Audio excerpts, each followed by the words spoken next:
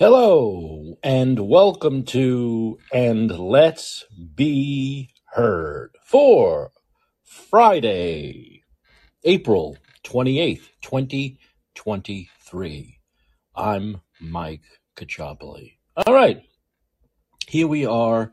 It's a Friday night. We've made it through the week. We've made it through. Is anyone working anymore? Is anyone actually going to work? Or is everyone still either not working or working from home? I can't tell. But in normal days, let's pretend we live in normal world. And I'd say, okay, TGIF, right? Thank God it's Friday. But I know that even people who seem to be working are not working on Fridays, or they're working from home on Fridays, because I know this because I go to a gym in the financial district here in San Francisco. And I noticed that Monday through Thursday, it's kind of busy. I mean, it's not busy the way it was 4 years ago, but it's kind of busy. And on Friday, no one's there. So that's my assumption, is that people are not working on Friday, or they're working from home, at least on Friday. That's the way I'm sure it is. But yeah, for those of you who are working, again, congratulations, because we need more people to get back to work. I mean, really, there just are not enough people going back to work. People got lazy during COVID. They got out of the routine. And that's not a rare thing, to get out of a routine. When you have a certain routine in life, once you stop it or do something else, it's tough to get back again. And so a lot of people who just didn't go to work anymore or started working from home got in that habit. And it wasn't like it was just a week or a month. It was years, right? It was, for some people, it was 2 or 3 years. So it's tough to get back into the routine, the old routine again. But I think people need to understand that it's better for society if we go back to the old ways. All right? If we don't go back to the old ways, eventually, we're going to have real problems here, real fissures in the structure of this country. So at some point, people need to, get back to work, And then once again, you can have that feeling. That's a great feeling to say, TGIF.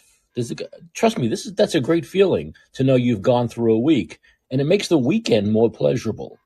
I think when you're working 5 days a week, it makes the weekend much more pleasurable. You appreciate it more than when you're not doing anything, right?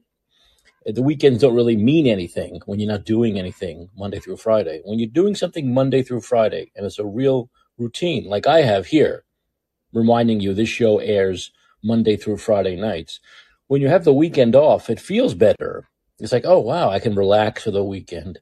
I don't have to worry about, in my case, the news stories or the current events or being on top of everything, having things prepared to talk about. So no matter what job you do, it's so much better when you have that weekend off, when you work 5 days a week. It's more of a feeling of accomplishment and a feeling of you really are taking a break, a vacation from work on the weekend. So we need to get back into that routine again. We really do. But it's not the weekend yet. It's still the week. It's Friday night. And while it's Friday night and many people are out having fun, because for some people the weekend has started, right? For some people, by Friday, 5, 6 p.m., the weekend's over and they're having fun. For me, no. I have a show on 11 p.m. Pacific, 2 a.m. Eastern on Friday night. So we still have some things to talk about before we can enjoy the weekend. And there's a lot of stuff on the plate here, and I don't want to bury the lead, but I wouldn't say there's any real lead to bury today. There's no major story, right? Nothing really major has happened in the last couple of weeks. We have to say, this is the story. This is the story we must all cover. We must cover this story nonstop. No, there's nothing like that. There's a lot of things happening, right? There's a presidential campaign that is starting to get rolling. There are rumors of when Ron DeSantis is going to get in. And then basically most feel that once he's in, it's kind of a complete picture, right? It's going to be basically an RFK Biden story on the Democratic side and a DeSantis Trump story on the Republican side. And there'll be other players, I know. There are other candidates. There's Marianne Williamson. Other people might get in. There's Nikki Haley and Vivek Ramaswamy and Perry Johnson, that business guy. But look, let's face it. If any of those people emerge as the winners, I'll eat my cell phone. I won't be able to do the show anymore. I'll actually eat my iPhone. Okay? So it's basically going to be an RFK Biden thing and a Trump DeSantis thing. So those, if you will, in sports terms, those will be the final four. Those will be the final four, two from each party. And so we're waiting for Ron DeSantis to get in to complete this picture. And I was thinking today, I'm not a very patient guy. I'm not. The part of me that's not patient, which is 99% of me, wants Ron DeSantis in now, okay? But I understand what he's doing, and what he's doing actually makes a lot of sense, because what's he doing? We're talking about him constantly, right? We're constantly talking about, when is Ron DeSantis going to get in? When he's building and building and building and building, and when he finally gets in, it's going to be like a major day, right? The guy who people have been talking about for months and months, it's going to be like a big thing. Unlike Trump's low energy announcement, which seems like years ago. It seems like Trump announced years ago that he was running for president. And remember how low energy it was? According to him, according to his standards, his announcement was very low energy. But the DeSantis one is going to be a big buildup into this day when he finally announces. And I'm sure it's going to be like a big event. And that's very smart. That's very smart, because in a way, Trump's going to become yesterday's news. The guy, this guy announced 8 months ago, no one gave a shit. And now when Ron DeSantis comes in, he's going to get all this momentum from people like me talking about it every fucking day for months. So I think that's part of the calculation. Some people say it will happen between the second week of May and the beginning of June. That seems to be... And that makes sense to me. I said May, June a long time ago. So we're going to look between the second week of May and the beginning of June for Ron DeSantis to get in, okay? Which is big, because I think, he might get in before. I might be in Florida. I'm hoping to be in Florida, either the late May, beginning of June, like probably going after Labor Day weekend. And even if he has either just announced, or maybe he'll announce while I'm there, how big will that be? If Ron DeSantis announces he's running for president while I happen to be in Florida, that would be amazing. I'll do a show from Florida if that happens. I might do shows anyway from Florida. But that could be a big deal. So I think he's really building this up well. I really do. I think DeSantis is building it up purposely for that reason, on top of wanting to have all these legislative achievements in Florida. And let me tell you, Florida legislator is kicking ass with their legislation. It's one great piece of legislation after another. One great piece after another. They passed something today. Well, we know they've already passed bills that protect minors, okay? But they passed a bill today to lower the long gun purchase age to 18. So the long gun purchase age was 21. Now it's 18. And that passed 69-36 easily through the Florida House. So under the bill, a person who's 18 or older, who's not otherwise prohibited from purchasing a firearm, may purchase a long gun from either a federal firearms licensee or a private seller. So this gives sportsmen, hunters, outdoorsmen, and those that have the need to protect themselves in their own dwelling, protect their family, the opportunity to protect themselves. Of course, the liberals will go crazy. The Democrats will go crazy about this. Oh my God, we should be raising the game. We hear the senile president talking about how raising the age to 21 and so on and so forth. But what's interesting about Democrats, there was another video on Twitter today which showed a 13-year-old. Everyone thought this was a 13-year-old girl, but it's actually, upon further review, it's a 13-year-old boy pretending to be a girl in leather doing like a strip show kind of dance on a runway in front of adults. So, this is the Democrat logic. 13-year-olds attending drag shows or doing doing striptease shows in leather, incredibly sexually provocative dances for adults, that's fine. But if an 18-year-old wants to protect themselves, okay, and exercise their Second Amendment rights, that is totally insane. Oh my God, the right is totally insane, so extreme. MAGA King, MAGA Gaga King. Oh my God. This is how insane the left is. It really is. It's how insane the left is. That they truly believe that 13-year-olds should be able to do striptease dances for adults, but 18-year-olds shouldn't be able to protect themselves in this ever-growingly violent world. And of course they should be able to protect themselves. And remember, little liberal, if you're listening, little liberal, someone who is any age will be able to get a gun if they want. So no law is really going to prevent anyone from getting guns. We've seen that because we've seen laws up the wazoo in Democrat-run cities, federal laws regarding guns, and they still get guns if they want to, because no law is going to prevent a criminal from getting a gun. There's no such law. There's no such law that's going to make the criminal go, oh, too bad. I was going to be a criminal. Now I guess I can't. But the left actually thinks that's true. They actually think that's true. All the laws will do, and I could talk about this till I'm blue in the face. All these laws do is prevent law-abiding citizens from being able to get guns in order to protect themselves from the criminals who will get guns no matter how many gun laws there are. So Florida continues to do the right thing. They continue to do the common sense thing in their legislation, all right? So over and over again, it's win after win after win for Ron DeSantis. And I think this is also a big reason why he has waited. He wants to have all of these victories, to say, look at what I have just done. Look at what I have just accomplished.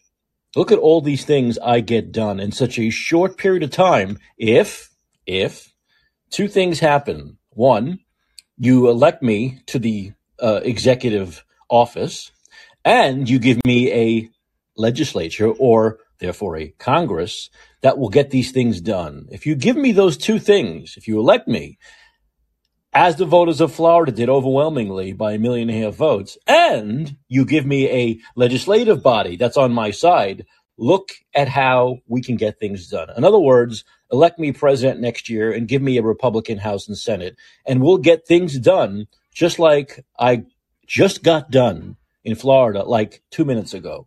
That's what he's doing.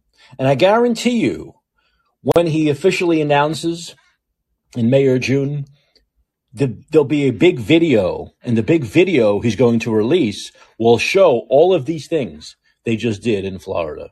No doubt about it. It'll be the whole rundown of everything they've done in Florida. So, and that will be the Florida blueprint, if you will, for the rest of the country. That's what he's going to do. That's exactly what he's going to do. You know, it's funny. There's a video going around of about maybe 3 years ago of Trump having DeSantis in the Oval Office. And he's sitting, you know, those chairs they have, and they sit next, the president sits next to someone and they talk and the media ask questions. And all Trump could do was praise how great Ron DeSantis is. So just 3 years ago, when he's governor, he's praising how great of a governor Ron DeSantis is and what great shape Florida's in. Now, all of a sudden, Trump is talking about how awful Ron DeSantis is and what a shitty governor he is. Now, what has changed? Not the policy, because the policies that Ron DeSantis is enacting in Florida are conservative Republican policies. So Trump should be for them, right? Because Trump touts how a great conservative Republican he is.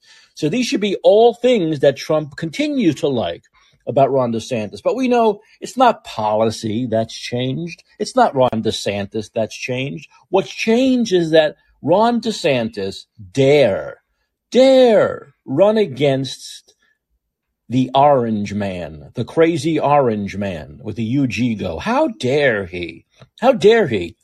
And just simply saying he might, remember, it's not even official yet, just simply saying he might do this has made Trump into his usual petulant child. And his campaign is so poorly run. It's such a shitty run campaign that you're trying to fool Republicans into believing that Ron DeSantis is a shitty governor when Trump has praised him all the time and everyone in Florida loves him and all Republicans around the country know what a good governor he is, but that's all they've been able to talk about for the last 3 years. So once again, Donald Trump, instead of just touting his own achievements, as you will see Ron DeSantis do, he's creating this weird, bizarre universe where all of a sudden the guy he said was the best governor in the world is now the worst governor in the world. Okay? And telling all these Republicans who love him, no, you shouldn't love him. You shouldn't love him. Here's why. Because he's running against me. That's why you shouldn't love him. So it's so idiotic. It's such an idiotic campaign strategy. It certainly is. You go after the people who are in your base, people they don't like. Sure, go after Joe Biden. The people in Trump's base don't like Joe Biden. But the people in Trump's base like DeSantis. They like DeSantis. Many of them live in Florida. Many of them moved to Florida. So it's so dumb to have this ridiculous campaign strategy. This ridiculous campaign strategy where you're saying, oh, the governor you have loved all along is now horrible. And I say he's horrible. Why? Because he dare run against me. He dare run against the great Donald Trump. How dare he? How dare? Remember, Ron DeSantis has never lost an election. Donald Trump has lost an election 2 years ago to the same guy he'd have to run again this time by 7 million votes. One of the biggest popular vote wins in a long time. Since what? McCain-Obama in 2008? So the guy is a loser, Trump. He's a loser. All of his candidates last November lost. All of his candidates lost. Everyone he touched lost. So the guy's a loser. His candidates are losers. And Ron DeSantis is a winner. And so this is basically what the campaign's going to be about. And proving this is a video that the Never Back Down campaign, the Never Back Down PAC, the Ron DeSantis PAC, put up an ad it's called Winner. And it's about what a winner Ron DeSantis is.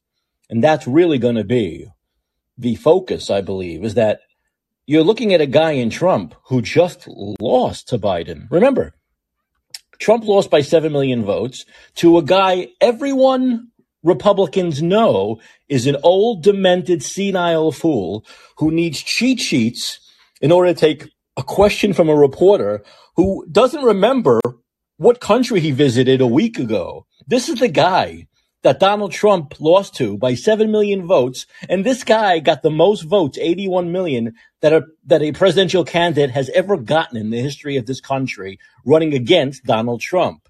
So why would you trust Donald Trump to beat him this time? It makes zero sense. It makes zero sense. So that's going to be the whole campaign strategy for Ron DeSantis. And it'll work. Just a matter of him getting things rolling, and then there are the debates and there's so far to go. I have to laugh when these, Trump shills on Fox News run these, and also these Trump shills on CNN, MSNBC, who want him to win because they know he's the weaker candidate against Biden, run these ridiculous national polls. First of all, national polls are dumb no matter when you run them because the primaries are state by state. They're not national. It's not in the national election.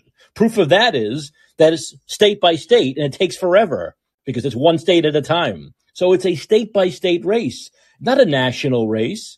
And yet they still run these ridiculously pointless national polls instead of running state-by-state polls. And also, all polls this far in advance are ridiculous, but the national ones are the worst. The national polls are meaningless no matter when you run them because it's a state-by-state election. And everyone knows who's been through this a million fucking times that the first 3 or 4 states can totally change the narrative. One state can change the narrative. Remember, Bernie Sanders won Iowa, New Hampshire, and Nevada, had a huge head of steam. Then he lost South Carolina, and that was basically, it wasn't even the beginning of the end for him. It was the end for him. So that one state, South Carolina, changed everything. So we know how, as these state elections go, things can change from one state to the next. So enough with the national polls. It's ridiculous. It's totally ridiculous. But they'll play them because, there are a lot of people on Fox who want to make it look like Trump has it in the bag because they're in his camp. And there are people at the left-wing networks who certainly would rather see Trump as the nominee than DeSantis because the polls show that Trump is losing to Biden and DeSantis is defeating Biden. Let's remember this. Vlad, I'll get to you in 1 second. I know I'm talking a lot. But the polls, think about this. Joe Biden's latest approval number is 37. 37 is abysmal, and it's the lowest of his presidency, all right? And yet, with that incredibly low 37% approval, where 59, so the disapproval is almost at 60 now. It's at 59. Even with those horrific numbers of 22 points below water, he's defeating Trump in polls. That's how bad of a candidate Donald Trump is. And that's what the Democrats and the Biden administration are doing. They're putting all of their marbles into Trump being the nominee. They know that their candidate is brain-addled. They know he'll be 82 if he's elected. They know his approvals are incredibly low. But they truly believe, and they have every right to believe it, that if the nominee is Donald Trump, he'll win anyway. Biden will win anyway. And they, once again, are hoping and will do everything they can. And they'll make sure their friends in the media do everything they can to make sure Donald Trump wins, to give him the edge. Because they know Biden, no matter how bad his approval is, he can beat Donald Trump. He couldn't beat anybody else, I don't think. He certainly can't beat Ron DeSantis, but he can beat Donald Trump no matter how bad things are. He could start drooling. He could stop having the ability to speak, and he'd still have a good shot at beating Donald Trump. And the Democrats and the DNC know that. Hey, Vlad, you're on tonight. How you doing, Mike? Good. Doing good. What's Hey, up? no, I was going to tell you, what do you think of what Ron DeSantis is doing with basically demolishing Disney's government? Doesn't that make him look good? What he's done with the Reedy Creek improvement um, district, and the way he took their superpowers away, right? He gave them. Ron DeSantis was basically the kryptonite to the superpowers of Disney, and he brought them down. Yeah, He spent Vlad, you have weird feedback or something. Okay, Okay. So that's better. I'm thinking that these things are good. These are the improvement. I'm not saying that was the only thing that DeSantis did. No. What I'm saying is, why aren't they working on that? It's like, all these companies that have gone woke. You remember what happened to Bud Light this month actually, Yeah, earlier of this month? course. Yeah. And now Yeah. they're paying for it, and now they want to come up with. They've been trying to reinvent the wheel, but they're losing every day millions. Okay, you go woke, you go broke, and like Daniel said, it's no joke. It's very Well, true. I Yeah. think the thing with Disney is important simply because of this.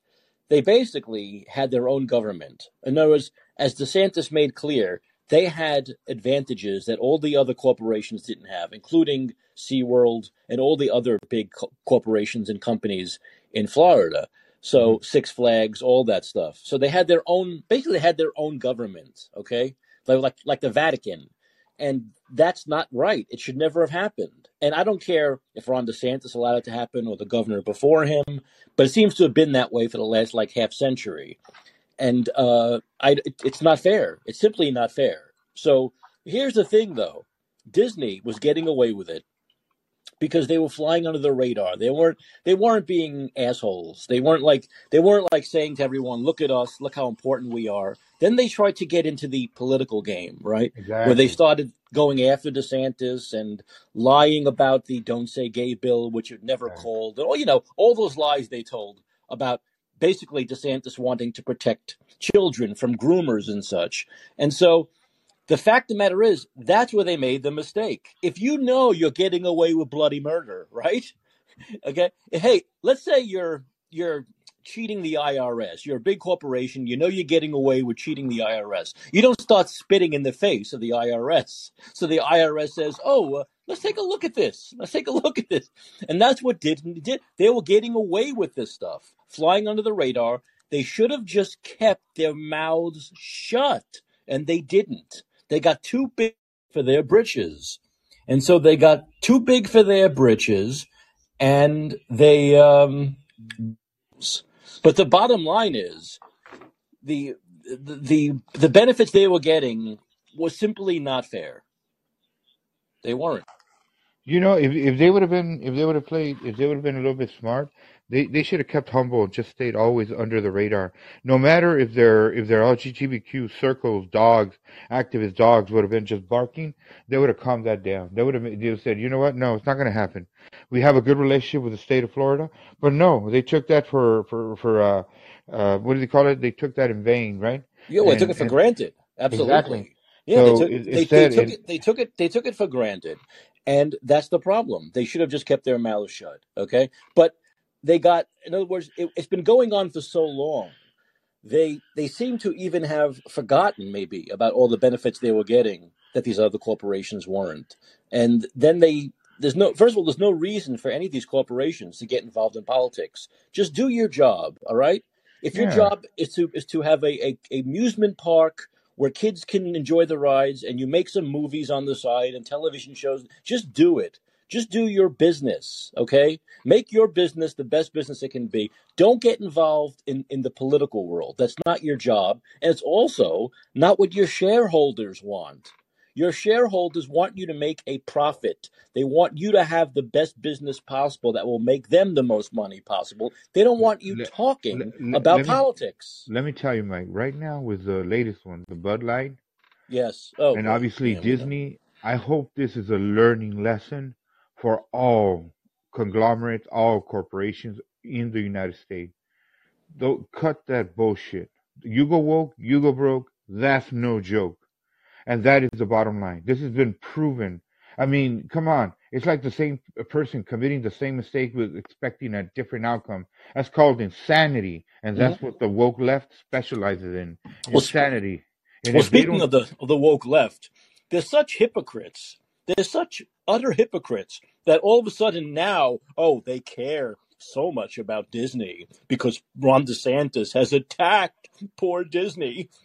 Now these liberals who are supposedly anti-corporate America are now sucking the you-know-what of Disney simply because Ron DeSantis is taking away their special benefits. These people are such hypocrites, Vlad. They're just incredible hypocrites. and you know what hurts me a lot, Mike. This hits at home. Is I have my nephew. He's as conservative as you and me, Hmm. and America loving, red blooded American. But Hmm. his wife is a Disney lover. It's like she Well, has the annual pass to go to Walt yeah. Disney World, and he's had talks with her like, stop that at least for a year or two. Hmm. This is what they're doing, and you're contributing, but she is like that's what her idol, Mickey and Minnie are her idols, and Yes. she just doesn't get it. She knows the place well. She's there 3 times a year sometimes on a 4-day vacation or a week vacation, whatever. My nephew's pretty much tired. Not that he doesn't like Disney, but he's got tired of all the having to go to the same places almost every year, and at the Well, same time, though, as woke as it's become. and I have mean, you seen how expensive those passes are? dang, I mean, we're talking about a woman that's a school administrator. She averages about 100,000 a year, Yep. but she hasn't learned. You could go to other places. Why are you frequenting the places that hate families, the I know. places that hate white people? They used to call people, remember when you're waiting in line, welcome, ladies and gentlemen, children.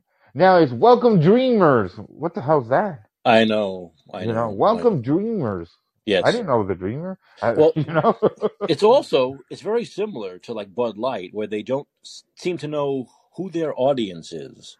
They don't seem to know who their audience is. Oh my goodness sake. Yeah, You know? and they end up, abandoning their audience, right? Where to the point where, just like with Bud Light, their audience says, you know what, we're not going to drink this anymore. We're not going to buy this anymore. We're not going to Exactly. use this product anymore. And we see what happened, right? Bud Exactly. Light's. People are voting with their dollars and they're going to Yeah. other beer brands. They're the freedom beer, right? Okay. I think that guy's averaging 1 million a week. That's good. The Yes. Yerling, I think, or Yeltsin. I never had that beer. Is Yeltsin or Yerling? It's an American breed, a lager. I'm down for trying that.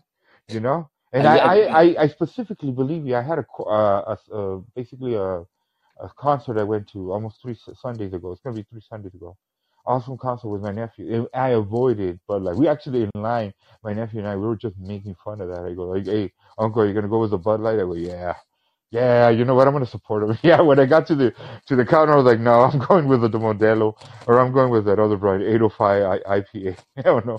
So no, we were kidding around, but no, I said in the midst of everything, let their sales plummet. I'm not gonna rescue them. You're not gonna rescue them. And anybody that we know, let's preach about it. Don't rescue them. Let them sink. That way they'll learn the stupid decision makings that they've made. And let them waste billions of dollars in marketing. They'll still continue to go down. You know why? Because until they're honest enough to say, you know what, we screwed up. We should have never done this. You know what? Absolutely. Remember, I told you last time, not long ago, Mike. If they would have been a little bit, if they would have calculated it. Let's wait till Pride Month, the month of June, right? Hmm. That's usually Pride Month. Nothing would have gone wrong. They would have made a different Bud Light just for them. All the major brands are putting all the labels, the gay flag, the LGBTQ flag everywhere in their product. No problem. It's the month of Pride. Give it to them that month, right? It would have been Yes. no problem. But no, they didn't do that. They blatantly just went out there to celebrate a controversial figure that nobody cares about because the beautiful little boy that feels like he's a girl Yeah. decided to celebrate 365 days of finally being transgendered. Well, guess what? That shit was the biggest fiasco, the biggest stupidity. You go woke, you go broke. That's no joke. You like that saying, don't Oh, I you? love it. I love it. Daniel coined it well. Then that's no joke, and it's He true. did. He We're did. seeing it. We're seeing it live. We're right seeing it. It's laughable. Yep. It's laughable. The biggest conundrum for crying out loud. It's like where's the thinking people? All these corporations. It tells you there is no thinkers. If they would have taken at least a couple of corporations to do some kind of survey, how would this fan out?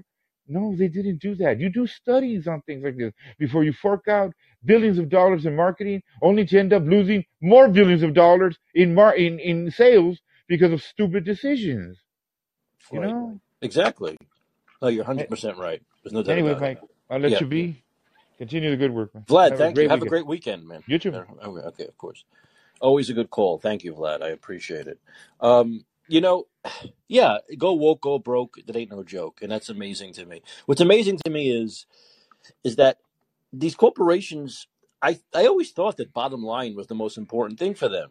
So what is with this wokeness? What is with getting into this incredible wokeness and diving into this political arena? Are they thinking that their base audience is like going away? Are they struggling? Are they trying to get new people in? Well, I don't understand. The only thing I can guess is that the people who are being hired by these companies, such as Disney or Anheuser Busch, the people who are being hired just have that left wing woke agenda. Just like politicians want to push it, just like people in the media want to push it, they just want to push this left wing woke agenda. And these corporations need to weed these people out if they want to continue to prosper. If they don't want to totally fail, they need to weed these people out. They can't have these people working and making these decisions like Bush, like Anheuser Busch makes. Oh, let's put this transgender person on our beer can. Let's have this crazy transgender person who needs mental health assistance, promoting our product. Let's not lie about policy that's being pushed in Florida. In fact, let's not talk at all about policy that's being pushed in Florida. It's not our job. It's not our job. You know what, baby? If you don't like being in Florida anymore, leave. But they're not going to leave. And these moron liberals who are like, oh, go somewhere else, man, go somewhere else. Do you know how fucking big Disney World is? Do you know how many acres it is? Yeah, why don't you come to California? They'll love the taxes here. The tax breaks they get in Florida, Do you think they'd get that in California? You think Gavin Newsom would give Disney that special your own government stuff? Get the fuck out of here. He tacks them up the ass like he does every other corporation, and they all have to leave because they can't afford to be here. Come on, give me a break. Disney's in Florida because they know that's the best place to be. That's why they're there. It's the best place to be. And they don't need all those special benefits to make money. All right. They don't need all those special benefits. They were given that in the 60s for certain reasons, probably having to do with Florida needing them back then. But things change. Times they are a changing, right? Right? The left thinks woke is great and all this new stuff and trans stuff is great for society and times are changing and you got to adjust. Well, Disney, times have changed. Okay? Now you got to pay your fair share. That's it. You got to pay your fair share. Yeah. Sometimes I just want to sing that song from All in the Family, right? Boy, the way that Miller played. What's that line from that song? Girls were girls and men were men. Now remember that. That show was in the 70s. And they had that line, girls were girls and men were men. I mean, that line seems to work a lot better now than it did in the 70s. If they thought things were going whack out in the 70s, oh my God, they should see the way it is now. Yeah, I long for a time when girls were girls and men were men. I long for a time when we could actually identify and define, define what a man is or what a woman is. I long for those days. I long for those days. Will we ever get to those days again? Will we ever get to those days again? Do you know, it's getting so crazy, all right? This is how crazy this is getting. Speaking of boys were boys and men were men and girls were girls and all that nonsense. Listen to this now. I want everyone to take a seat. If you're standing up, you want to take a seat. So here it is now. We knew it would get to this, right? Come on, folks. We knew it was going to get to this, and it might get even worse, okay? Now people, forget about choosing to identify as a man, a woman, or a girl, or a boy, or a dog, or a cat. Forget about that. Now people are choosing to identify as handicapped. Listen to this. From transgendered to transabled, now people are choosing to identify as handicapped. Some with body integrity identity disorder, even desire amputation or other impairments. Experts weigh in. A troubling societal issue called transableism is attracting attention these days. Transableism is a newer term for BIID, or body integrity identity disorder, in which a person actually identifies as handicapped. BID has been relabeled to transableism to align with today's trans community, according to some. The point of changing the identifier from a psychiatric condition, BID, to an advocacy term, transableism, is to harness the stunning cultural power of gender ideology to the cause of allowing doctors to treat BID patients by amputating healthy limbs, snipping spinal cords, or destroying eyesight. According to Evolution News and Science Today, which reports on and analyzes evolution, neuroscience, bioethics, intelligent design.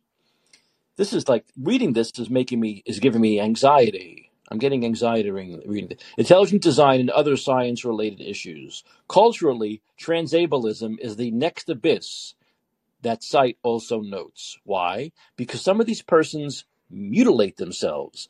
Others ask surgeons for an amputation of the transection of their spinal cord. That site adds of the shocking steps some are taking. The NIH notes on the website, those with BID desire the amputation of one or more healthy limbs or desire a paralysis. A North Carolina college student called transableism a cry for attention. The 24-year-old told Fox News Digital, "It's offensive to people who actually suffer from the condition that you say you need in order to be your true self." He went on, "It's embarrassing. I don't know if you can be considered a serious human being if you alter your body like this instead of getting the appropriate mental help you need." Oh, sounds familiar. In one case of bid, Jorunn Victoria Alme, 53, a senior credit analyst in Oslo, Norway, identifies as disabled and uses a wheelchair, even though she has no physical handicap. Oh my God. Alme is also transgender. Hey, I'm shocked, according to healthscotland.com. Alme said on the morning TV program Good Morning Norway in 2022 that it had been a lifelong wish to have been born a woman paralyzed. Oh, Lord, from the waist down. It was a lifelong wish to have been born a woman paralyzed from the waist down. Oh my God. Give me help. I need help. In an even more shocking case, a 21-year-old North Carolina woman who identifies as blind actually took steps to destroy her own eyes, according to multiple reports from a few years ago. One Arizona internist called today's transableism a delusional disorder. Oh, you think so? In my opinion, both transgender and transabled persons suffer from a delusional disorder. Jane Orient, a general internist in Tucson, Arizona, and executive director of the Association of American Physicians and Surgeons, told Fox News Digital via email. The oath of Hippocrates adjures physicians to do no harm. Yeah, right. Orient said, "Mutilating the body is an objective harm, even if it makes the patient subjectively feel better," she added.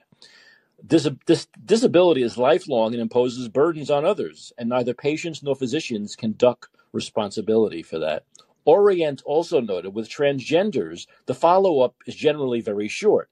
Not sure about the follow-up with elective amputees, she said. The no other way to cope with the condition excuse is a cop-out.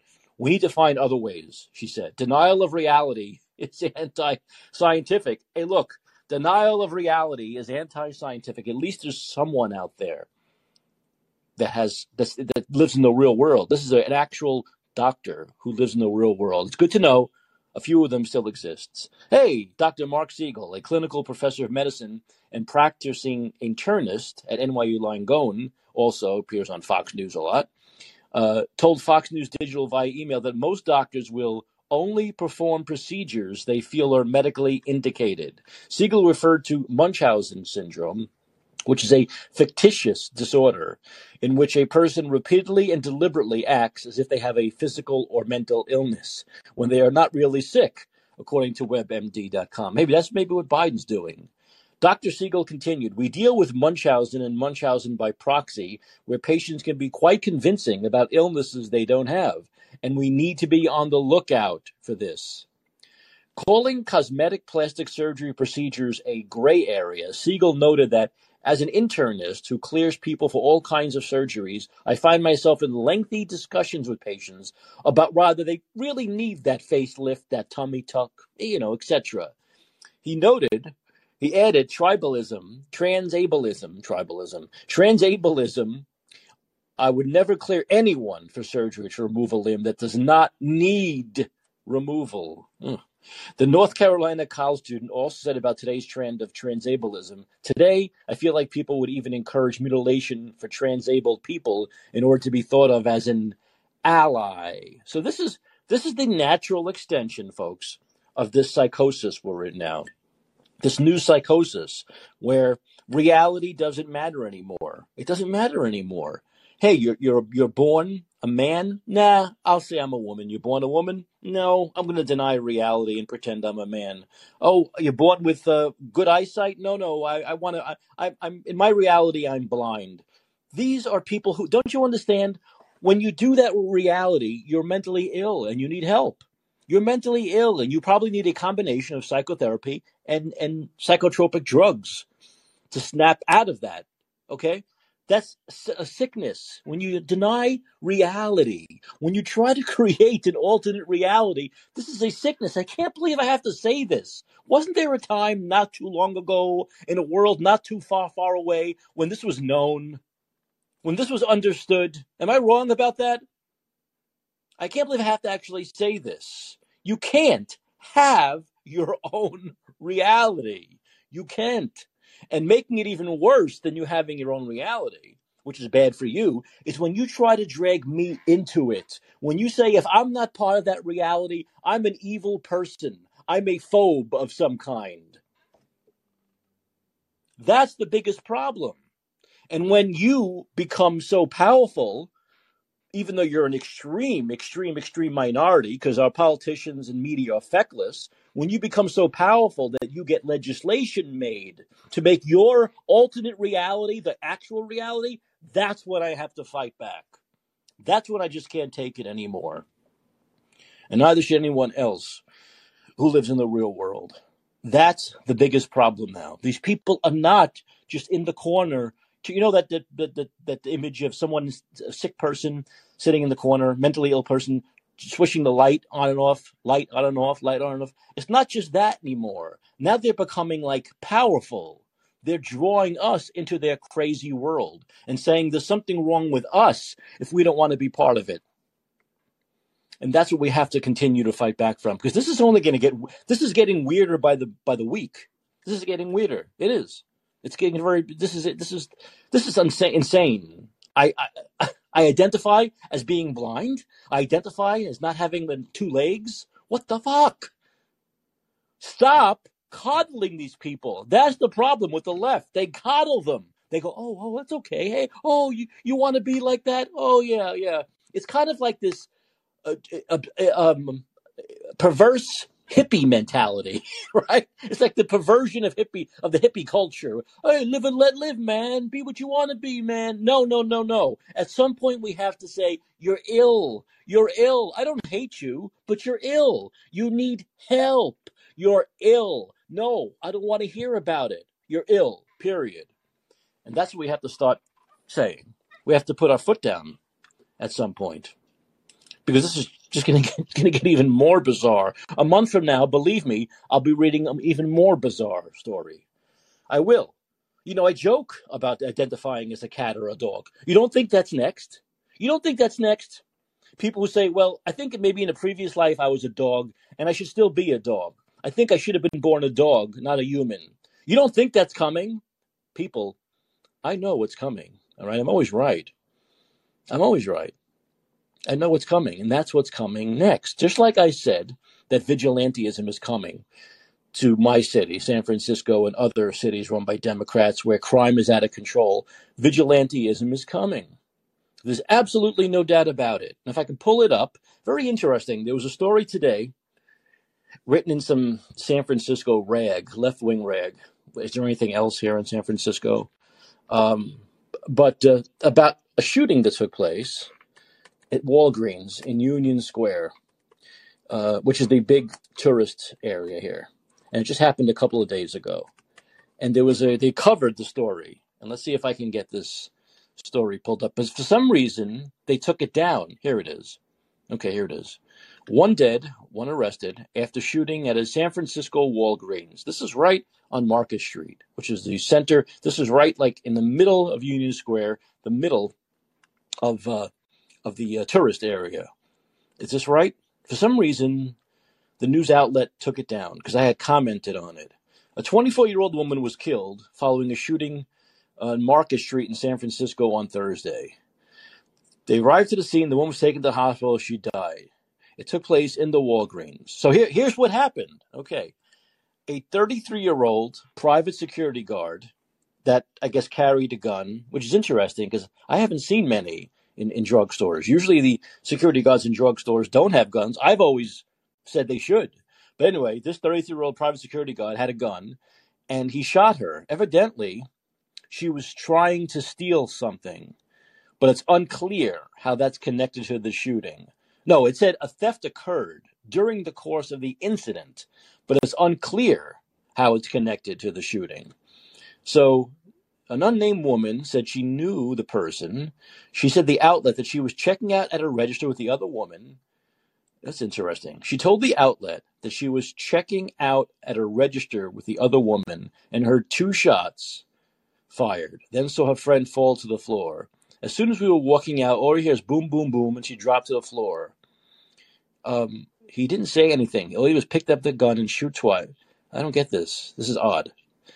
He didn't say anything. All he did was pick up the gun and shoot twice and walk to the back. Well, and the rest has been made. So they're not sure if this woman, originally, this is probably why the news outlet took this down. Because originally, the report said, it's amazing how one little incident, you can't get, the media can't get the right story. I understand they call this what? The fog of war? But I don't, you should be able to get this story. A good journalist would get this story right. But I think what originally happened was the story was that this person was trying to steal something and the armed security guard shot her dead. Okay? And so they arrested him. And originally there was a quote from like a police captain saying, you need to use equal force. Someone's robbing someone, you can't kill them. But now that's gone. That story is gone, unless it's a newer story, and which says that this woman was just, I mean, her friend said, if you can believe the friend, maybe she's lying, who knows, they were checking out at the register, and the security guard fired twice and killed her. Why would the security guard just randomly kill someone checking out at a register? It doesn't, does that compute with you? It doesn't compute with me. I don't get it. It makes more sense that an overzealous security guard would kill someone who's trying to rob the store. That story made much more sense to me. But if we can get an update here, I don't know. If anyone has an updated story, put it in the, if you can find one, put it in the chat. Because the original story, which I commented on, and the reason I commented on it on Twitter is because the police chief was talking about equal force and how someone's robbing a store, you can't shoot them. Yet, in the story I've been talking about all week long, where the ex-fire commissioner was bashed on the head several times with a pipe, supposedly, allegedly, because he used pepper spray on the person, I said, and they've released the person who cracked his skull open. I said, well, where's equal force when that's concerned? Is that equal force? Cracking someone's skull open because supposedly you might have been pepper sprayed? Of course that's not equal force. So they talk about equal force now, but they didn't talk about equal force in that story when it's a homeless person committing the crime. So I can't exactly find if there's any updates on this, but that's the latest, I think, that they're not quite sure. They're not quite sure. But I guess the actual real point of this is that this happened in the tourist area here, okay? And crime is going up in so many areas. Gun crime, violent crime of all kinds, robberies. They're going up in the wealthy areas in San Francisco. They're going up in the tourist areas in San Francisco, and it's killing tourism. It's absolutely killing tourism, right? If you're a tourist and you witness murder, are you ever going to come back again? Are you going to tell any of your friends to come back again? I mean, this is just getting so bad here with all kinds of crime, okay? Whether it's the people knew each other, it was random, it's a gang, whatever it may be. It's crime regardless. It's crime. It doesn't matter. And it's going up and up and up. And now we're hitting areas, not in this city that I live in, but so many others where usually you didn't see it. You know, we talk about cities, right? People, when they're going on TripAdvisor, deciding whether they're going to go to a city, or if they have friends in a city, what do they always say? What's the good area? What's the bad area? What's the bad area that I should stay away from? There's always that question. All right. What's the bad area? Well, the bad area here in San Francisco used to be the Tenderloin, but not anymore. It's the whole city. It's the whole city. I mean, yeah, there are probably some very suburban, like quiet tree-lined blocks where you can still exist and it's safer. But what good is that for tourists? So the main areas are no longer safe. None of them. It used to be maybe a 7 or 8 block radius where you could say, just stay away from that 7 or 8 block radius. The rest of the city is fine. You can't anymore. You can't. I can't. I don't want anyone coming here. I don't want anyone coming. I certainly don't want anyone I know coming here to be a tourist. It's just not safe. It's not safe enough.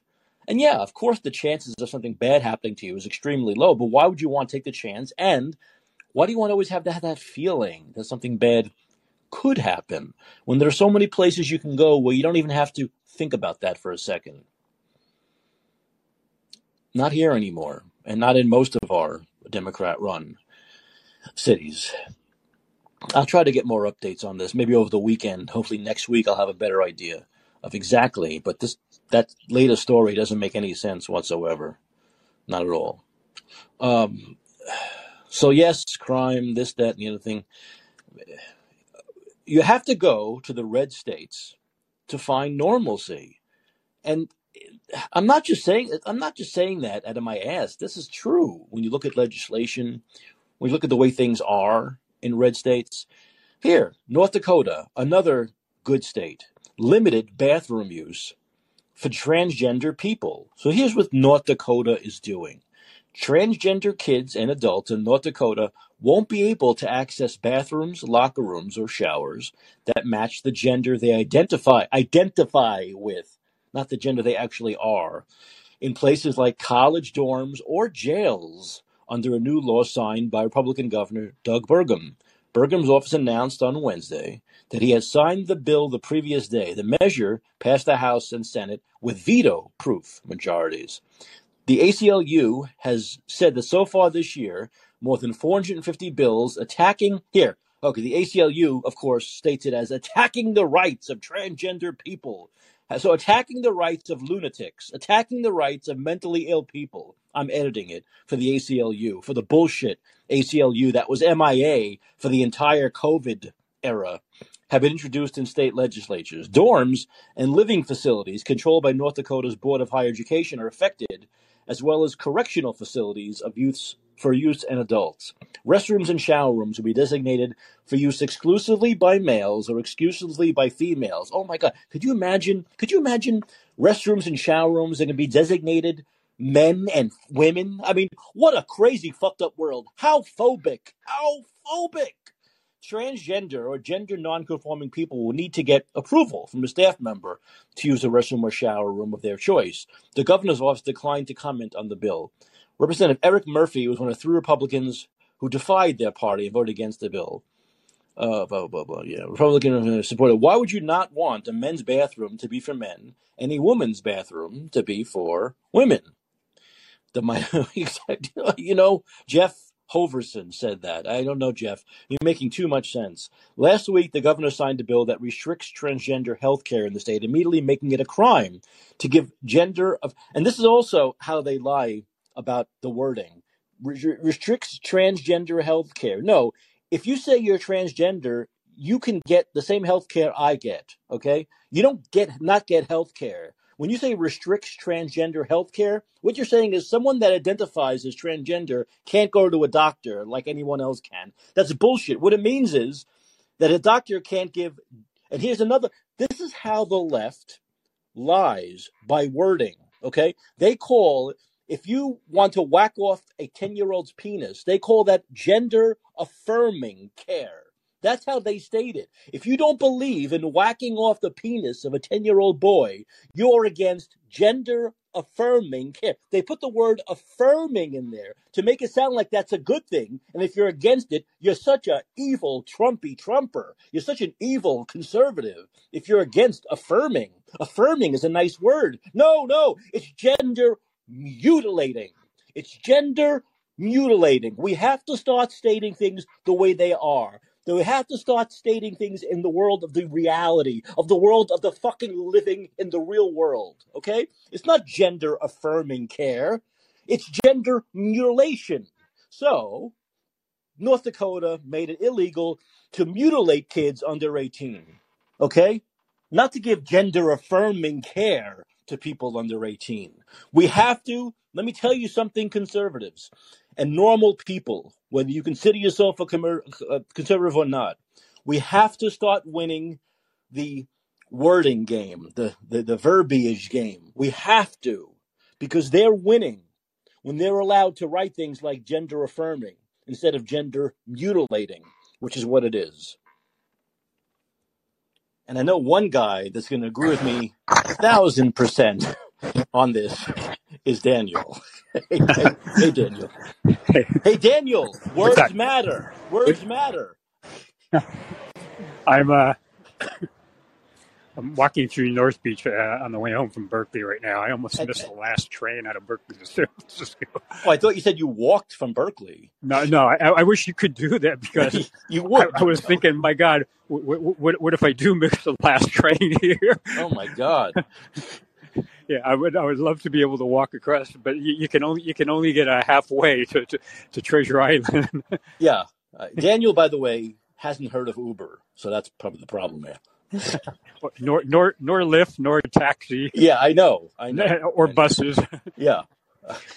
I will lower myself to take BART, but that's about it. That's about it.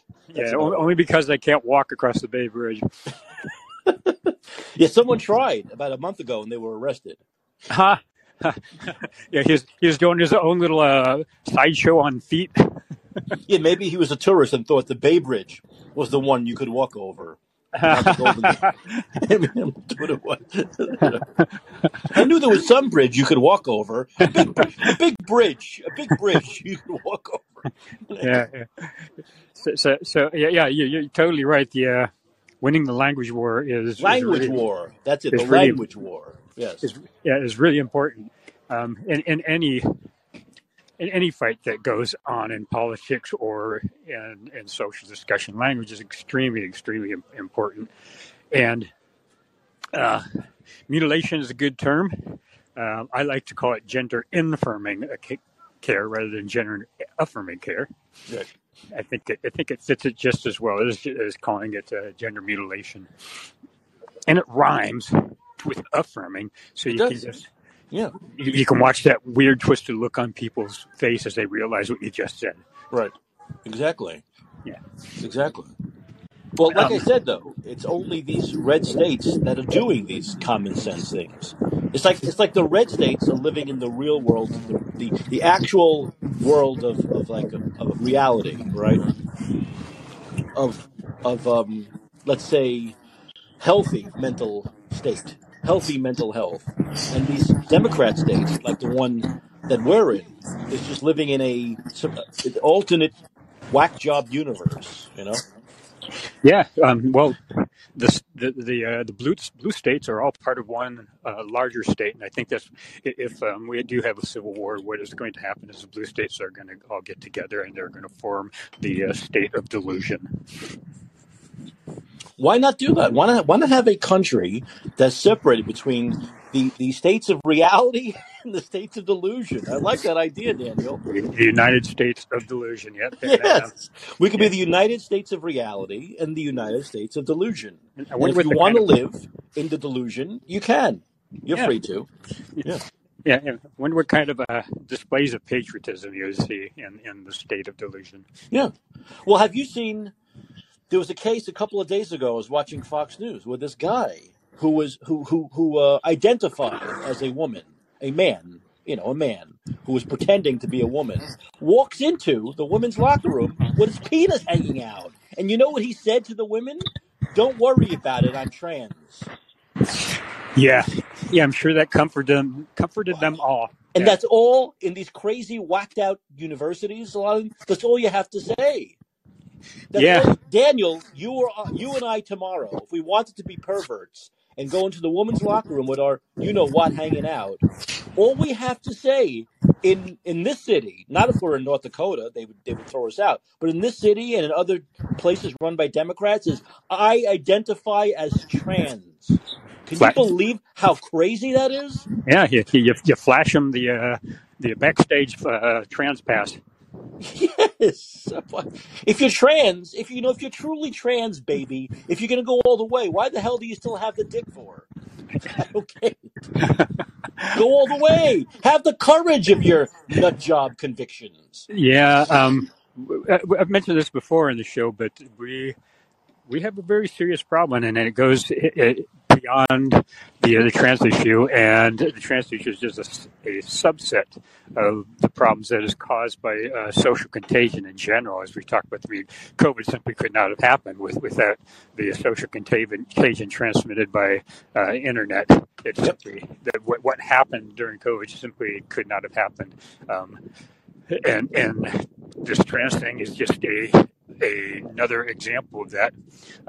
Critical race theory is also a nutty take on racism that was transmitted entirely by the internet as well. Or I should say, without the internet, it would not have spread like it did. We've seen this on a number of issues, and it is going to get much bigger. I am really surprised that the Surgeon General at this point hasn't called it and identified it as the number one health issue, not in our country, but in the world. What do you mean? This guy under Biden? Anyone, because it is so obvious. No, Joseph Ladapo will once he's in that position, but not this guy. Forget about this guy. Yeah, I'm saying I am surprised that. Maybe I should forward it this way. I am surprised that any conscientious Surgeon General would not be pointing this out. Right. And the fact that we have a Surgeon General that is not making a big deal about this tells us all we really need to know about that person. It's really despicable in my mind. Well, let's go back just 20 years. We don't have to go back further than that, maybe even 10 years, but certainly 20 years. If I had told you, Daniel, there'll be one day really soon, where if I want to go into a woman's locker room with my you-know-what hanging down, all I'm going to have to say is I'm trans. All I'm going to have to say, and they have to let me in. You'd say, Mike, go get help. That's never going to happen. You know why? Because of sanity and women's rights. And Daniel, there was a time not too long ago where that would be considered a pervert, right? And they'd be thrown out of that gym. They'd be thrown out of that university forever. Now we say, no. We have to allow that person to do that. And it's gotten to the point where it's so damn insane. It's so insane that I cannot believe that we're living in this world. This has to be, I don't like to use the term one of the worst times to be alive, but this truly has to be one of the dumbest times to be alive. It's a troubling time indeed. What's the saying? May you live or curse? May you live in interesting times. Maybe a better curse is. Yeah. May you continue to live in the present. Well, what used to be a pervert is now a person of incredible virtue. How crazy is that? It's incredible, and like I said before, a big component, like we just talked about, is social contagion, and also a big component of it is the left just wanting to poke a finger in the eye of that part of our country, the right, which is usually more concerned about morality and moral behavior, and they just seem to want to poke them in the eye, just say, ha, look what we're doing, and look what we're almost making acceptable, isn't it? Something, whatever it could be. The more twisted, the better for them, because they just want to get a rise. They just want to troll that segment of our population. Sick. And we saw the same sort of thing with COVID, that where people were just backing policies and backing them simply because it was hurtful to the opposite side of the political spectrum. Hurtful in a very personal way to the opposite side of the political spectrum. There's this component to politics in the last 3 years that is so incredibly ugly. It's really, we've never really seen anything close to anything like this, at least not in our lifetimes, and I just can't imagine it's ever occurred, at least on the scale as well that we're seeing. There is an incredible ugliness to our politics right now. And to our culture. Yeah. And to our culture. I mean, I can't believe I'm living in the world I'm living in now. I can't believe this. Yeah. I mean, I can't believe I'm living in a world where a guy can walk into a women's locker room with their penis hanging out and say, well, I'm trans, go about your business. Or where people could say, I'm sorry, I identify as being born only with the torso. I mean, I don't, and we're not just simply saying you people, first of all, we're living in a world where we're actually allowing these people not to feel embarrassed for saying and doing these things. There was a time not too long ago, people would be embarrassed to do this kind of thing. They'd be embarrassed to admit they feel this way. Now they're emboldened. See, they're emboldened now. They're emboldened. You have to accept our psychological illness, our perversions. You must, or you're a bad person. Yeah. It's really incredible. I've got a really weird story. I'm wondering if I should tell it to you, but it happened tonight. Do you want to hear a really weird, It's Friday weird, night. It's after freaky midnight story? Pacific, after 3 a.m. Eastern. Go ahead. Okay, so I was in Berkeley tonight because I had a second date, and it was really great date. So we Really? stopped by one of the university buildings because I had to use the bathroom, use my key card to get in, and my date sat down there on a bench waiting for me. When I came back, there was a piece of red cardboard on the bench, and she was gone. Oh. Here's the weird thing. That red piece of cardboard belongs to me. Wait a minute. Hold on a second. Oh, you mean the one you used to protect the sun? Yeah. Okay. And I lost it earlier in the day. Okay. So I come back to where my date was, and there's this red piece of cardboard sitting in her place, and she's gone. It was the most surreal moment because I'm going, that's my cardboard. What happened to my date? Wait a minute. So you had lost this piece of cardboard earlier? Yeah. Before you had seen her again? Right? Yeah. And when she sat down on the bench, it wasn't there. Oh my! Wait a minute. This is frightening. This is scary. So freaky. I don't get this. Is there a logical conclusion? I have no idea. This is just. Wait a minute. She's gone she didn't get back. She left. She came back. It was fantastic. Oh. She came back, and then I picked up the cardboard and I said, "Did you see this while you were sitting here waiting for me?" And she goes, "No." And I said, "This is mine. I lost it earlier during the day." And she just looks at me like, "What? not like what, but that she wasn't getting it. But what? How can that be? You know?" and I'm going, and you were gone. I thought you'd just be waiting, and you're missing. But I've retrieved my red piece of cardboard. I don't. Could it be someone in that same place? We were there in the building. It was probably 9:30. I can't imagine that anybody. It's one of the buildings that I work in frequently. I can't imagine that anybody that I work with would be there that late. But that's when I try to rationalize this and figure it out. That's the only thing. Anyway, I don't want to take up much time, but I just wanted to pass on the weird, creepy ghost story. That's a freaky story. But I'm glad the girl came back. It would be even weirder if she was gone. Oh yeah, it would have been extremely weird. Yes, I don't. That reminds me of the ending of the movie Eyes Wide Shut when Tom Cruise comes into the bedroom and the mask is sitting on the pillow, right? Yeah. And he's wondering, how did this mask get on the pillow? It was that surreal. I was just going.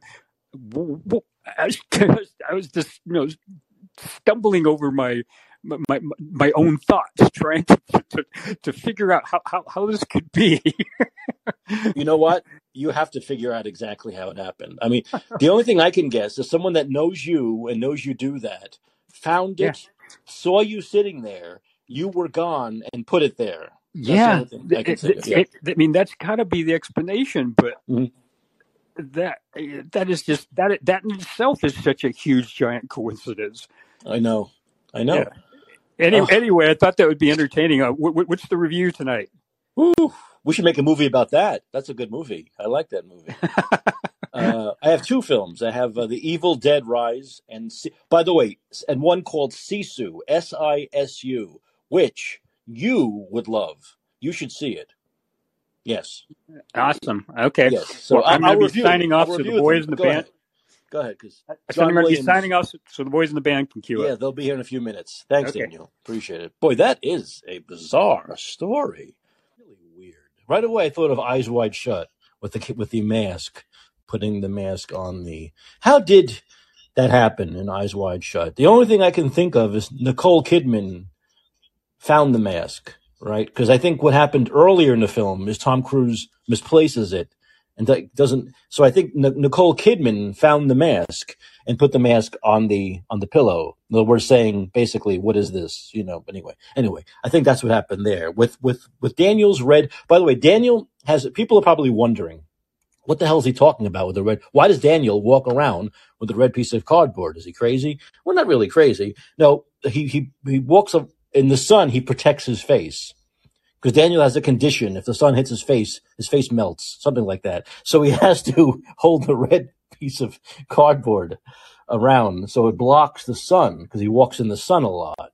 So that's why he carries a red piece. I know this because I walked with him once in a sunny day, and he has to keep that red piece of cardboard up so it blocks the sun from hitting him in the face. And that's why he has it. So, someone else must know that. Other people must know that. And I'm guessing they probably found it, knew it was yours, saw you sitting there, then you had left and figured, okay, I'll put it here.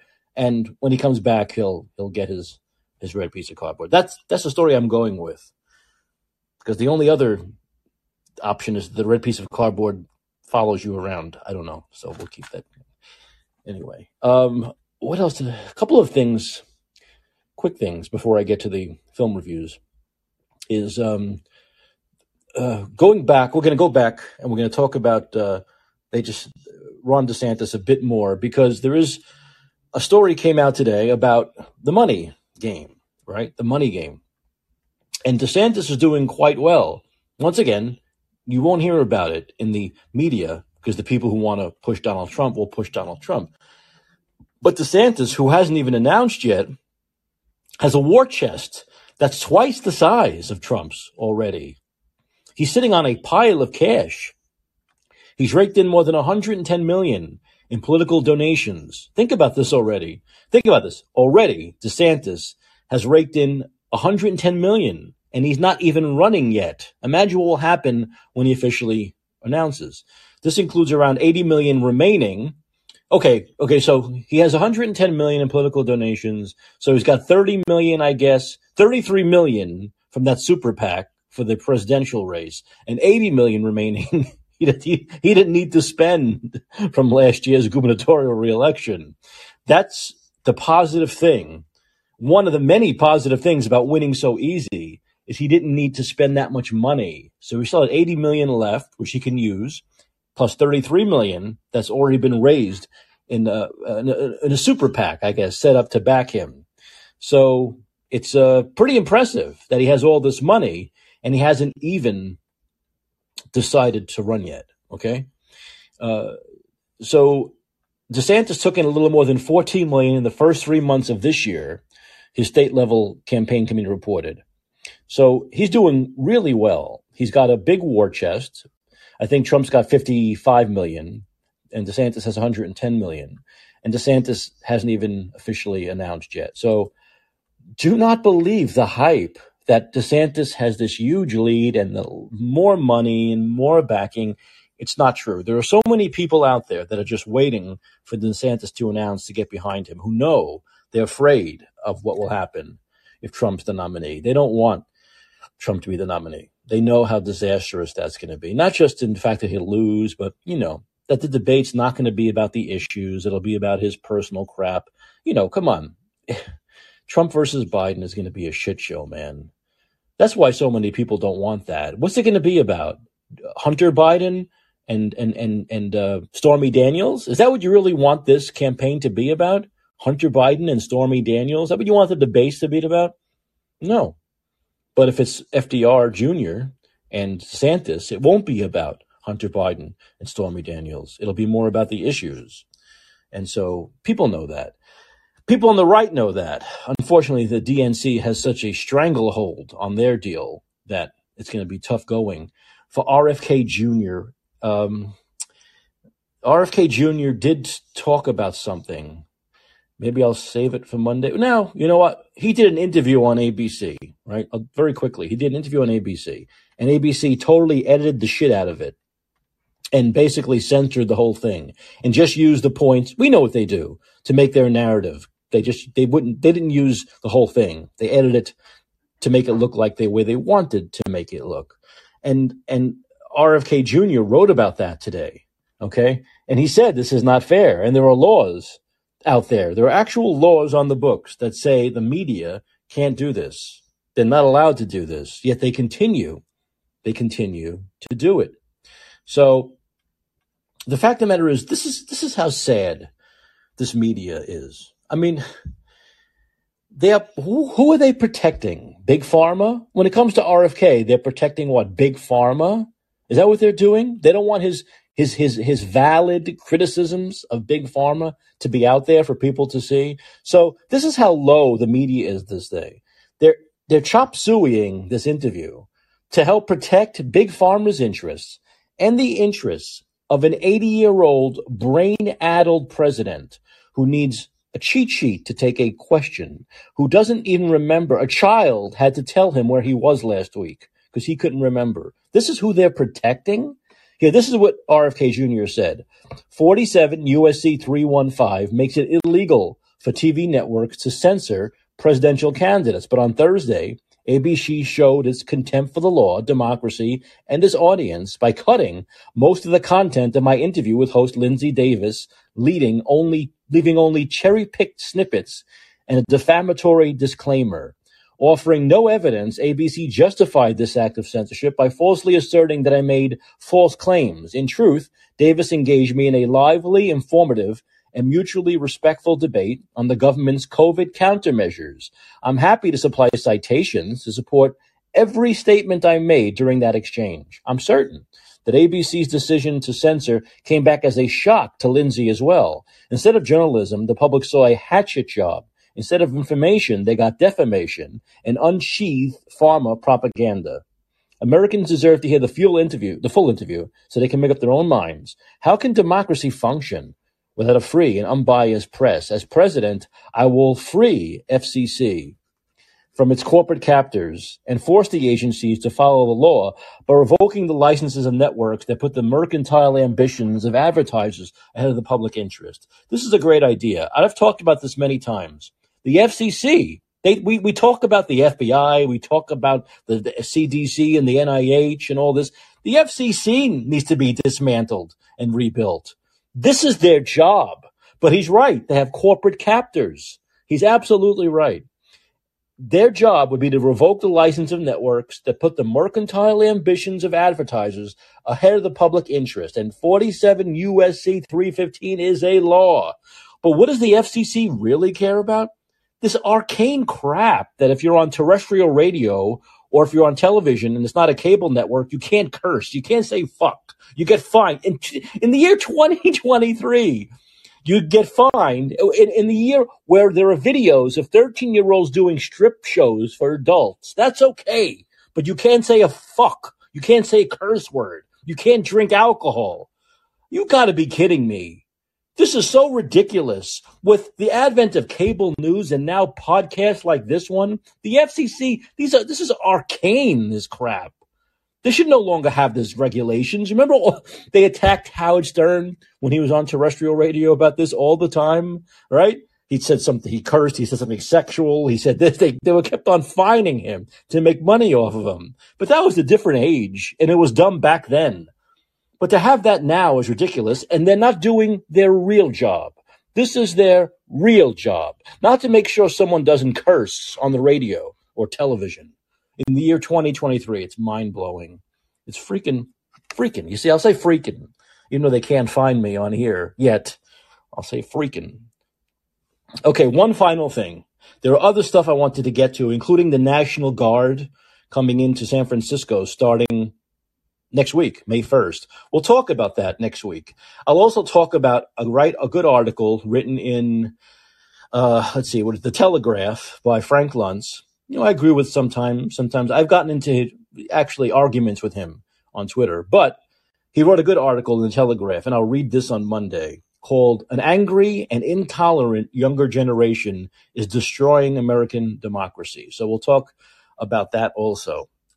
But just to end, before we get into film, they're setting up, John, are you guys 5 minutes? Okay, 5 minutes. This is, these Hollywood types, they like giving you time. 5 minutes.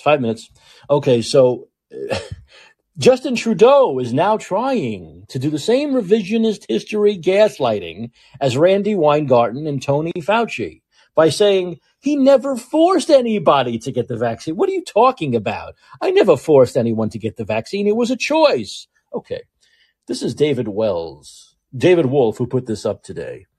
And this is a little compilation. This is, here, let me play this. This is Justin Trudeau. If I can cue this up. Come on, you work. The saying work. Here we go. Okay. Is carrying people to believe things that are untrue. And vaccinations is a perfect example of it. And therefore, while not forcing anyone to get vaccinated. And you know what? If you don't want to get vaccinated, don't think you can get on a plane or a train beside vaccinated people. The folks out there tonight shouting, the anti-vaxxers, they're wrong. If you want to get on a plane or a train in the coming months, you're going to have to be fully vaccinated, and those people are putting us all at risk. And those people who still hesitate, who still resist, well, they won't get to enjoy the same things that those who've done their part for others. It chooses to not get vaccinated, there will be consequences. I can understand frustrations with mandates, but mandates are the way to avoid further restrictions. They will not be able to board a plane or a train in Canada if they are unvaccinated. The federal government has invoked the Emergencies Act.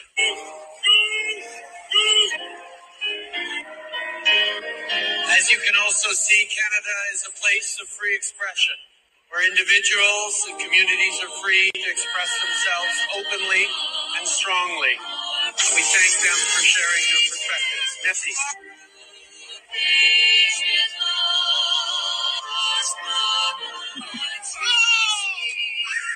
Being a democracy doesn't mean we all agree. It means we all work together, we all listen to each other, we all respect each other. And so on.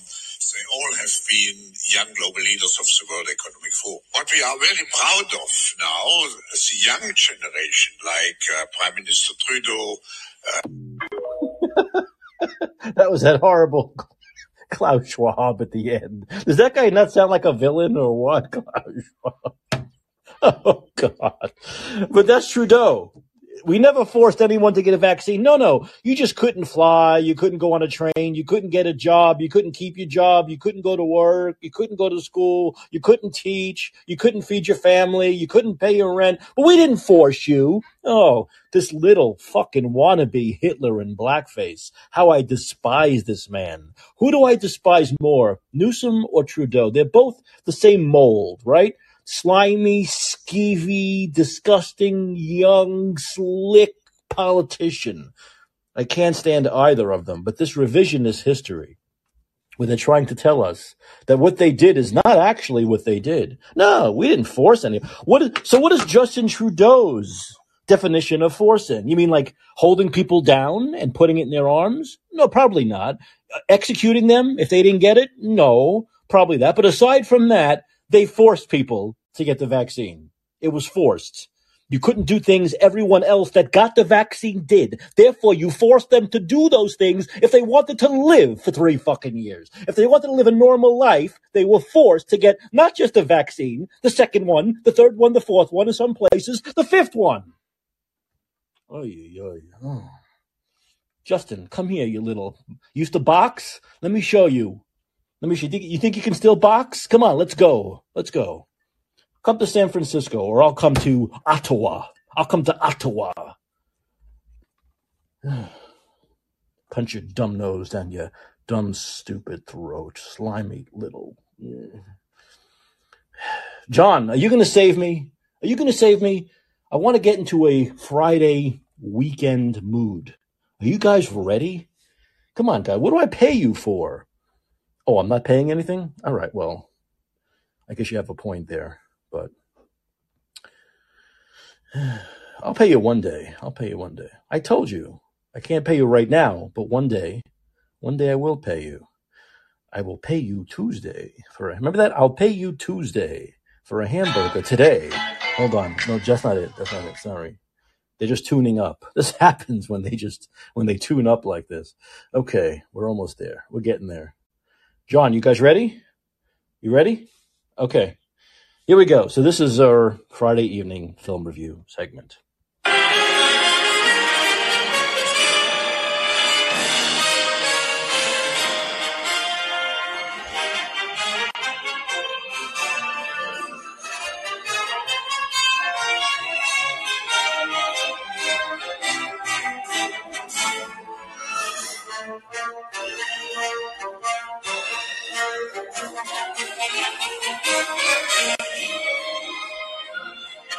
All right, John, thank you. I usually go too long to be played out, so I don't know if I'll be played out, but at least he plays me in. Depends how long I go. All right, so who's a horror film fan? Any hands? No? Anyway. Okay, Evil Dead Rise. Now, those of you may know the Evil Dead series if you are a fan of the Evil Dead. Sam Raimi is the one who developed Evil Dead. There was Evil Dead. There was a very low-budget film. Then there was Evil Dead 2 with Bill Campbell, who was more like a parody, kind of a cult classic. And now there's Evil Dead Rise. And this is, if you don't know the Evil Dead, remember, it's the series where there's a lot of point of view shots. And usually you get the point of view of the evil being. See, it's usually it's like the point of view of the evil entity that goes into people, that finds human hosts to go into, and they become kind of like possessed zombies, right? They kind of become like possessed zombies. So what we find in Evil Dead Rise is a family, a mother and 3 kids, 2 girls and a boy, and her sister, and the woman's sister, the kid's aunt, and they live in this big Gothic-looking apartment building, really cool set design. And the mother ends up getting possessed by this evil entity. And so the mother they knew and loved is now a kind of a blood-sucking zombie. And the whole deal with this is the rules when it comes to this. If the person who's possessed, if their blood mixes with your blood, you become possessed. In other words, if I stab my arm and I stab your arm with the same knife, you become possessed also. That's the rules of this game. So you want to prevent them from doing that kind of thing to you. But that's the idea. That's how this evil being continues to exist, by going from one host to the next.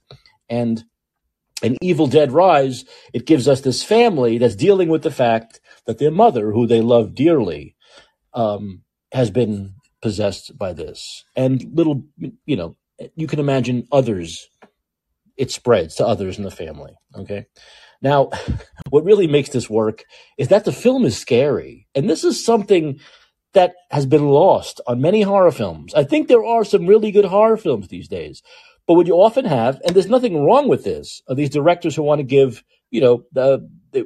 they work a lot on the screenplay and the acting and the character, and they want to say something, right? They want to say something. Even horror films want to say something. That's all fine and good.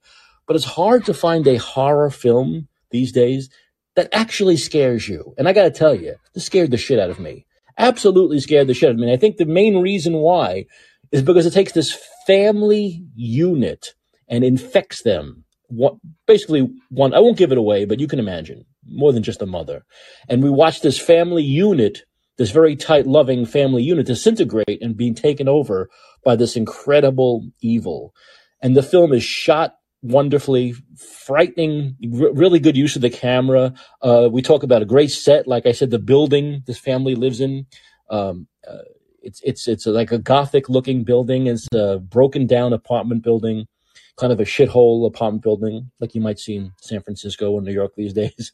But the family is infected by this thing as we watch them trying to prevent this infection from getting through all of them. It really preys on that whole idea of the family unit being torn apart by this. And like I said, it's just a scary film, and it works. It works. The scares are honest. It's not cheap scares, like where a cat jumps into the scene or whatever it may be, or a door slams shut, or the refrigerator opens and there's something behind it. It's not that kind of stuff. It's really well done. And it's directed by Lee Cronin. So starring, and also, the great thing about this is that the actors are good, but they really get to ham it up once they're infected. It really works as far as the actors go, because the woman who plays the mother is just absolutely phenomenal. And of course she gets infected by this thing and becomes this very evil being, which is no longer the children's mother, but instead uses that. It uses the motherly, let's say a motherly caring for a family to kind of fool children into believing maybe their mother is not infected, maybe, but the evil being is just fooling with them by using these maternal instincts to try to fool everyone. So there's a lot of that going on, and it really works well, and the acting is fantastic. And of course, like I say, it's scary. And to me, that's a rarity these days. So Evil Dead Rise, I'm going to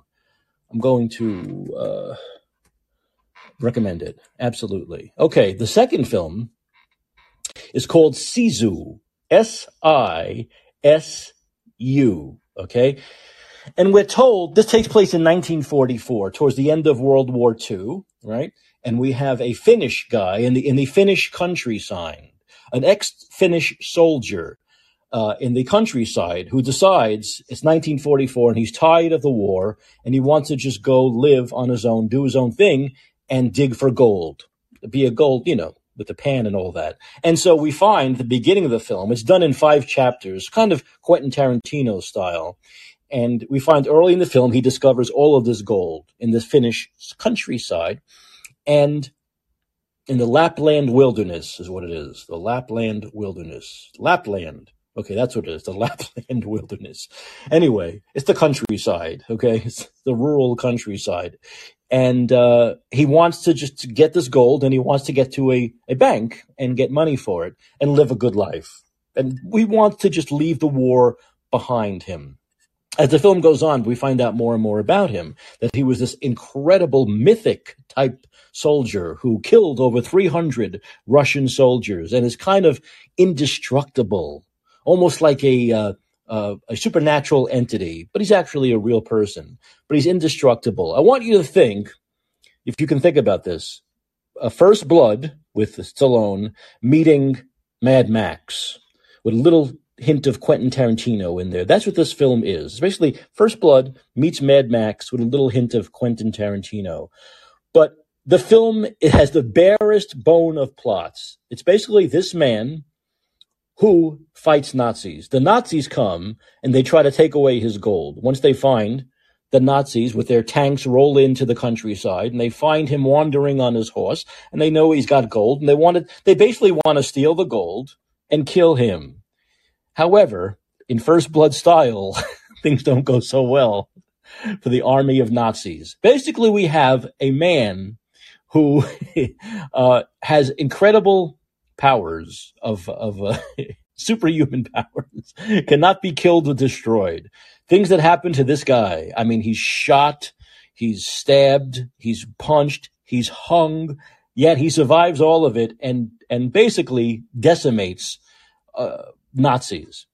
The film is basically giving us a anti-hero in this man and Nazis, and basically it's a film about destroying, killing, dismembering, annihilating Nazis. So it's very simple. Very simple. He's got the gold. They want it. He's not going to let them have it. He's going to kill them all on his way to get his money. So it's, like I say, once again, just like First Blood, just like Mad Max, it's very singular in its vision, right? It's very singular in this vision. You get this guy who's incredibly, almost comically, laughably indestructible, destroying, tens of Nazis mostly on his own. Also, as the film goes along, we find with the help of some girls who were taken hostage by these Nazis, prisoners of these Nazis who help him on the way. But as the film goes along, the great thing is we learn a little bit more and more about this mythical creature who is known by the Finnish army as being this indestructible force who cannot be controlled, who's taken out all of these Russians and now takes out all of these Nazis. So if you like that kind of thing, which I have to admit I got into, this whole idea of this man, just indestructible, taking on and killing evil Nazi scum who want his gold, who get in his way. It's incredible. Once again, another film that's really well shot. Great cinematography. The performance by the man who plays, his name is Atami. He's Jorma Timala. I've never seen him before. Finnish actor. Most of them are Finnish actors. Not only a great, I guess you might call him in a way anti-hero, Jorma Timala, but also great villains, great Nazis like Askel Henne, who plays Bruno, the head Nazi. Fantastic. So what you need in these films, not only you need a great hero or anti-hero, however you might want to see this guy, but also really great villains, really great Nazi villains. And you have them, especially the lead Nazi. Fantastic. So once again, also incredibly graphic, gory. I should make that point about Evil Dead Rise too. Evil Dead Rise uses more fake blood, more movie blood than I've ever seen in my life. I should have gotten into the movie blood business because it's got to be a big money maker. Buckets and buckets of blood. And Sisu is very violent in a different way. Not necessarily buckets of blood, but just incredibly graphic carnage of Nazis being blown up and destroyed. But I really appreciated that singular vision. And in this case, that really stripped down, very simple, bare bones plot works. So I recommend this film too. You basically have a great horror film and a great action film in the same weekend in Evil Dead Rise and Sisu, S-I-S-U. And by the way, I should mention the lead actor. Basically, no dialogue. And he does a great job. It's not so easy having no dialogue. A lot of it's done with his expressions and his physicality. No dialogue until the end of the film, the last scene. Sisu, S-I-S-U. Okay, directed by Jalmari Helander. So 2 films to see: Evil Dead Rise and Sisu. And John, would you play me out? Write it down. I'll pay you one day. Go ahead. Okay, John Williams is going to play me out. Great, thank you.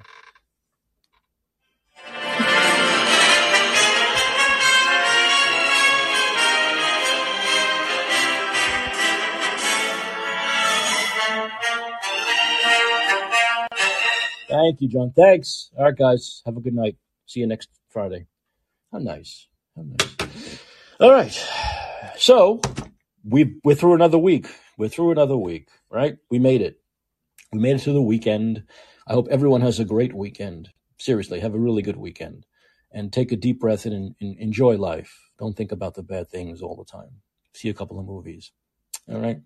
But I want to remind everyone that this show is titled And Let's Be Heard. And it airs weeknights, 11 p.m. Pacific, 2 a.m. Eastern Time, which means I'll see you on Monday night. All right? But until then, this is Micah Chopley reminding you that your influence counts. Use it.